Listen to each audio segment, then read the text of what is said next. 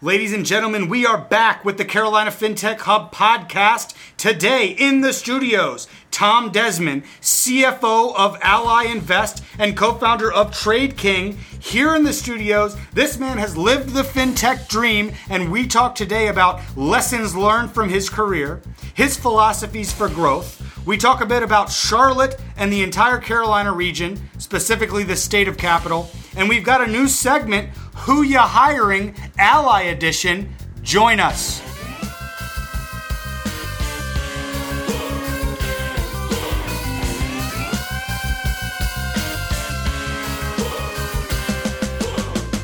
Ladies and gentlemen, welcome to week 2 of the Carolina Fintech Hub podcast. We have a special treat for you today, ladies and gentlemen. With me in the Carolina Fintech Hub studio is none other than Tom Desmond, and I'm going to go through a quick bio of this fellow that we have here. MBA from Kellogg School at Northwestern, BA from Notre Dame, co-founder of Baird Venture Partners, a VC firm, co-founder of TradeKing, acquired for $298 million by Ally, and now currently the CFO of Ally Invest, an online securities broker. Ladies and gentlemen, Tom Desmond, welcome to the program. Thanks for having me, Tariq. Good to be here. I cannot tell you how excited all of our listeners are to have you here today. I'm going to hire you to introduce me wherever I go, buddy. I can be your hype man for a very, very small fee. I appreciate it. So let's jump right into the first segment of today's program, where we're going to talk a little bit about you. Yep. And the angle I really want to focus in on here, a lot of our listeners out there they have their own startups. They are interested in maybe going that route. They want to be entrepreneurs. You know, when you look at yourself from a VC, from a startup of TradeKing, and now working with Ally, one of the premier companies and banks in the world, really. Let's talk a little bit about your career, and maybe just pick from some lessons learned, some advice to others. Let's start in the VC portion of your career. Yep. What was give us just a little bit of color of that, and what was your big lesson learned from that period of your life? You know, I'd actually take a step back, and prior to VC, which was prior to Kellogg, I was one of the original people at Morningstar. So I was, call it employee 20 or 30. And I worked with Morningstar from 1990 to 1993, which is when I went to Kellogg, so I'm dating myself right here. And Morningstar was a startup, and hugely entrepreneurial culture and business. So a lot of who I am today, I owe to that experience. I was young, impressionable, and fortunate enough to be at a company where, whatever responsibility I was willing to take on, they were growing fast enough, and there was enough opportunity that I could take it on. Did you have some missteps that maybe taught you better than maybe successes at the point? At that point, maybe it was even smaller, right? But were there any little things that jumped to your mind for the entrepreneur out there who maybe hasn't had the opportunity to be in an innovative scenario like that, where you have a lesson learned? I mean, my lesson learned there, I'm not sure there was any missteps I could point to. I was fortunate to be where I was. I think you have to grab opportunities and you have to work them when you get them. And, if you feel stagnant somewhere, I mean, that's the lesson is don't stay there. I think you have to, bide your times at certain points in your career, but you also have to make progress. And if you don't see a path to making progress and learning something new, you have to develop skills, and that takes time. And you have to become a domain expert, and that takes time. And, sometimes it's longer than others. But, you can't be stagnant. And if you feel stagnant, you have to look around in your current situation, with your current job, within your own department, are there other departments, or do you need to move jobs? For me, at Morningstar, I was a young person. I was the editor, which was the product manager of Morningstar Mutual Funds, which was their biggest product at the time. And I was a young guy, and I was going around the country giving speeches. I was quoted in the newspaper, I felt like I didn't know as much as I should. Did that seem real at the time? No. I always felt like I was always in way over my head, which maybe is another lesson. Is that a good lesson? It's a good lesson. I have personally, and clearly we have run different routes in our lives. I'm certainly not the most interesting man in the world. That's how I like to describe you when you're not around. But I have many times felt like a fraud. Felt like someone who, how did I get this opportunity, and do I even know what I'm doing? Yeah. It's the old saying. It's like fake it till you make it. But when you stop and you take a step back, and when I do that now and I think about my time at Morningstar, I knew a lot more than I thought I did, because every day I was just looking at mutual funds, analyzing mutual funds. I knew the whole universe. I knew all the managers, and I knew I knew more than most people. And so you're probably your hardest critic. And that's probably a good thing. For me, after 3 years, it caused me to go to business school, which was the route I took. I think another lesson is, there's a lot of different paths to success. And, there's no right path. I think you have to stay passionate, and you can't be stagnant. And, if you follow those two maxims, I think you're going to be good. So maybe a little bit of the feeling like, how did I get in this position? Maybe feeling like a fraud in some cases can almost be a good force of a chip on your shoulder to really make you, think hard. And in retrospect, you probably did a better job than you thought you did. Well, you always have to stretch yourself, And I think the other piece of advice I give is find people that can be your mentor. Yes. Like at Ally, they have an outstanding mentorship program. And they really actively go out and promote this program, which makes it easier for the younger people to hook up with a more experienced person. But it doesn't have to be a formal process. It can be informal. Mm-hmm. And generally, in my experience, experienced people would like to be a mentor. They don't have to be called a mentor, but they want to help. They want to pay it forward. So let's skip over the VC piece for a minute, because we're going to come back to that in segment 2 and jump right to the TradeKing days. Clearly, I would love to spend like 5 hours with you really dissecting and breaking it down. But if you looked at that whole portion of your life, from the moment you stumbled into it to the moment you stumbled out of it in the next phase, where do you view the marquee moment? The thing that really, it turned it from, a hobby to something that was going to be very, very special and unique? Yeah, I mean, for me, it's like every step of my career, I've been really fortunate, and I think with TradeKing, it was the partners that I built that company with, and I was at Baird Venture Partners, and it was a college buddy of mine who was the CEO of TradeKing, Don Montanaro, and a team of guys, including Rich Hagan, who's still my partner today, who had built a predecessor company called SureTrade, and it was one of the early online brokers. And they had left because SureTrade was part of Quick & Riley, which was acquired by Fleet Bank, which was later acquired by Bank of America. And during those two acquisitions, the team had just dispersed. And Don wanted to get the team back together. He came to me as his buddy in VC and said, I need your advice on how to do this. I've never done it outside of a larger company. I've never gone and secured funding by myself. And I started to help him as a buddy, pro bono.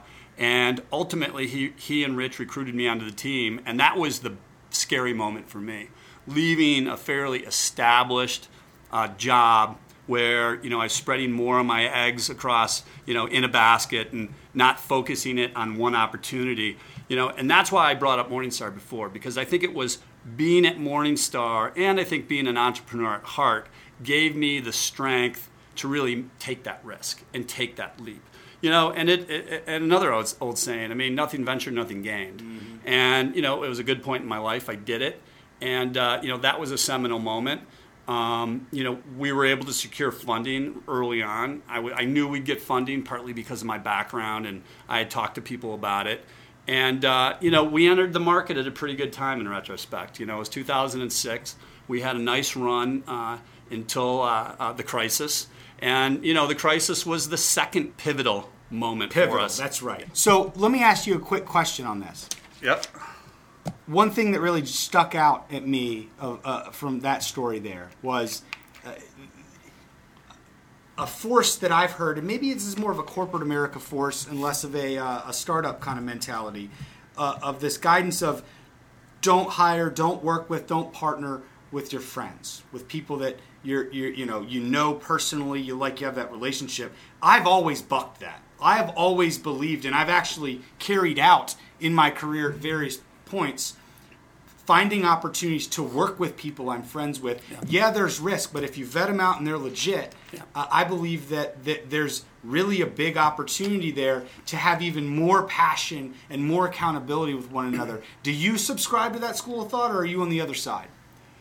I'd say it's like most things in life. There's a balance, and you have to do your due diligence. You have to trust that friend. You have to respect that friend. You both have to bring something to the table. Because if you don't, it's going to be like a marriage. It's just going to fall apart. Yeah.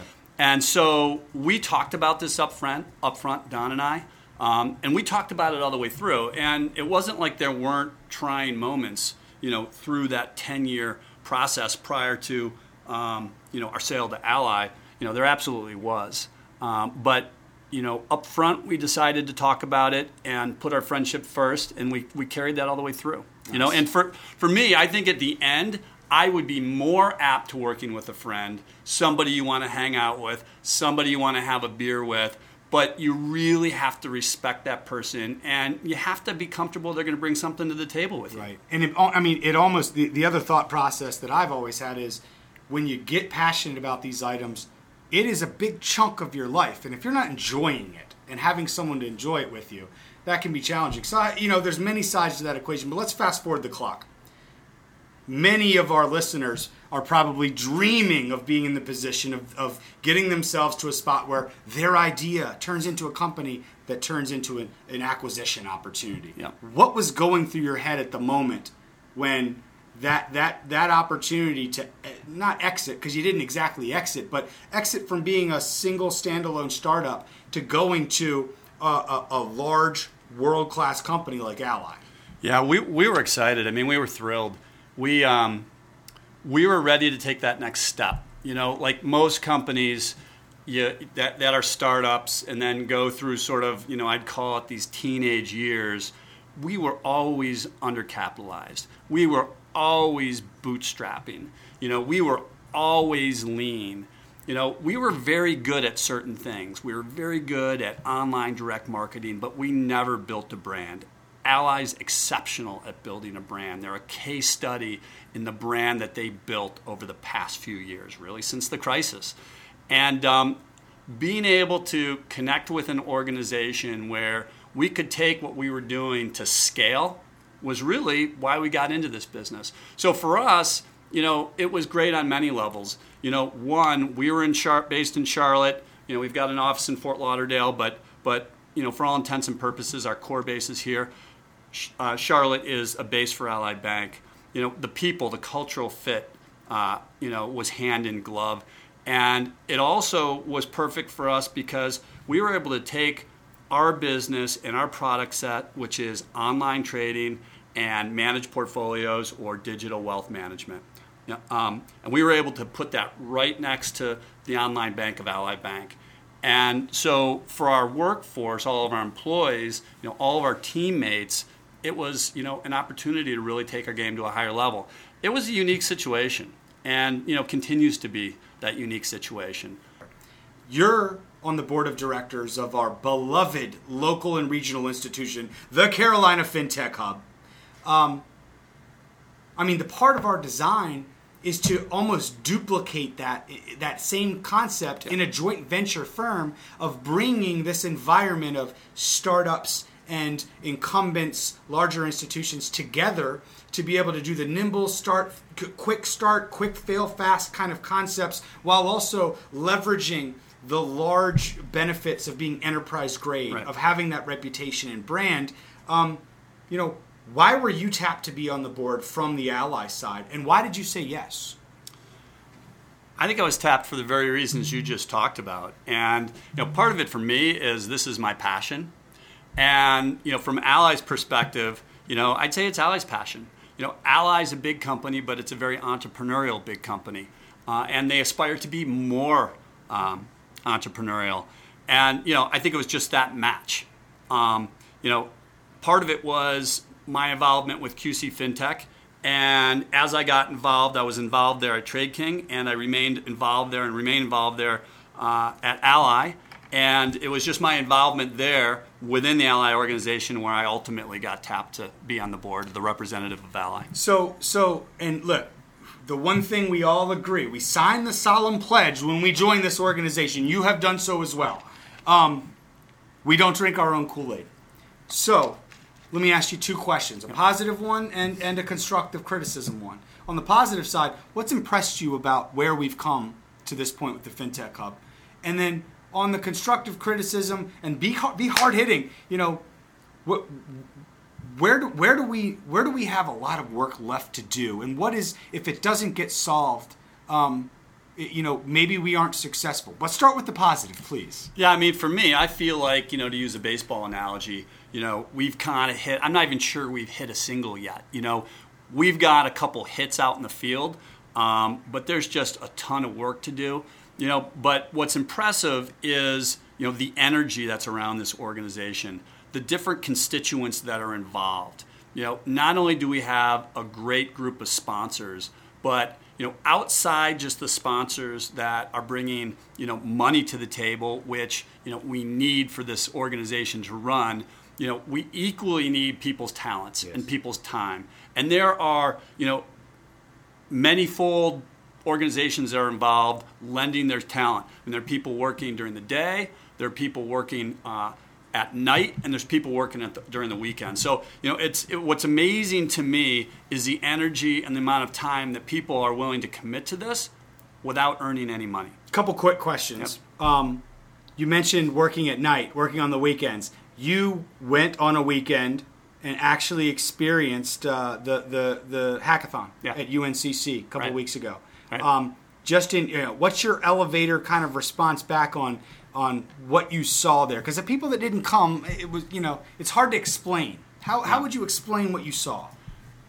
Yeah, I'd explain it as look, there were a group of I think 31, 35 students who formed 8 teams, and these folks stayed up 28 hours straight developing solutions to some financial problems.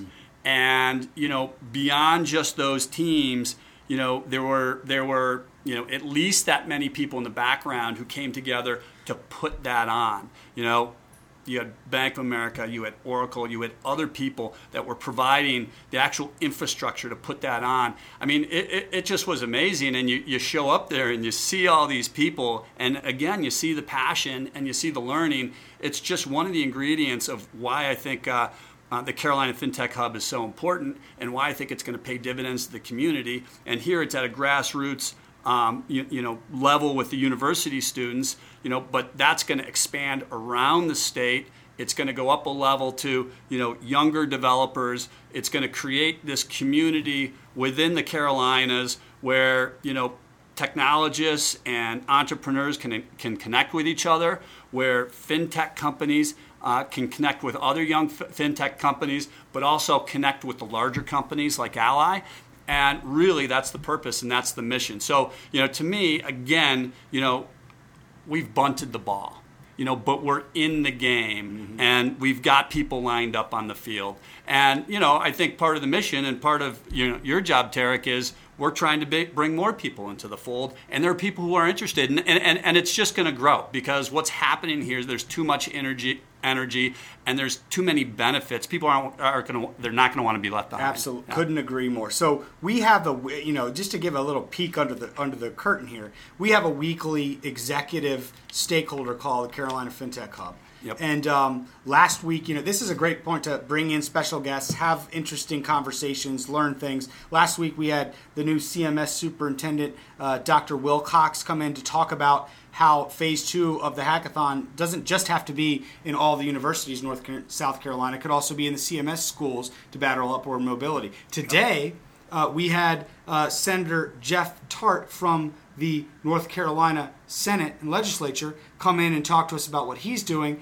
I just wanted to just briefly hit on this one with you because, we hear all kinds of just random great ideas all the time. He brought up this concept of using blockchain to essentially not just statewide be the first state to utilize that to have identity stored, but also find other practical use cases on top of those identities to potentially be able to have an indisputable, use of the distributed ledger to be able to vote from home. So clearly there's ups and downsides to that, but how many use cases have we heard of blockchain since Bitcoin that actually makes sense? Oh, I thought it was really exciting. He gave me 2 blockchain applications in about 5 seconds that were better than anything I've heard in a long time. I mean, it's exciting to hear somebody in state level government, as a senator, talk that fluently about current technology and really relevant applications. Great. So listen, we have a new segment this week. It's called "Who Ya Hiring?" And this is for all of our listeners who made it this far. If you made it this far in the podcast, ladies and gentlemen, you now get to hear our secret decoder ring information for you, which is where's the next new market job, the innovative, creative, the job everyone's looking for. So in any form or fashion you would like, Mr. Desmond, tell me, Ally, who you hiring? Yeah, well, it just so happens that Ally Invest is hiring in the technology group. We are eagerly looking for some talented developers. We're looking for some JavaScript developers for some front-end development. We're looking for .NET developers for some back-end development for us. And we are looking for some data developers. And all of this would be working on, most of it would be working on our trading platform, which is, an HTML-based streaming platform. If anybody's interested, you can find my information on the Carolina Fintech Hub website. Just send me an email, and I will route you to the appropriate people with an Ally. Beautiful. Quick question on that, just as a follow-up. What's the standard, maybe not just Ally, across the industry, for the types of jobs you just said? Where's the school of thought today as it relates to, do you need a traditional 4-year degree to be able to fulfill some of those roles?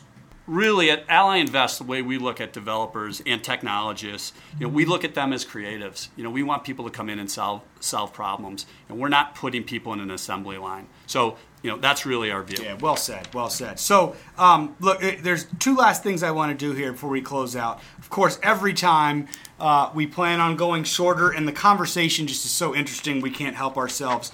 One, we always have to talk about Charlotte in general. And I had about 50 questions to ask you, but I'll just ask one. Yep.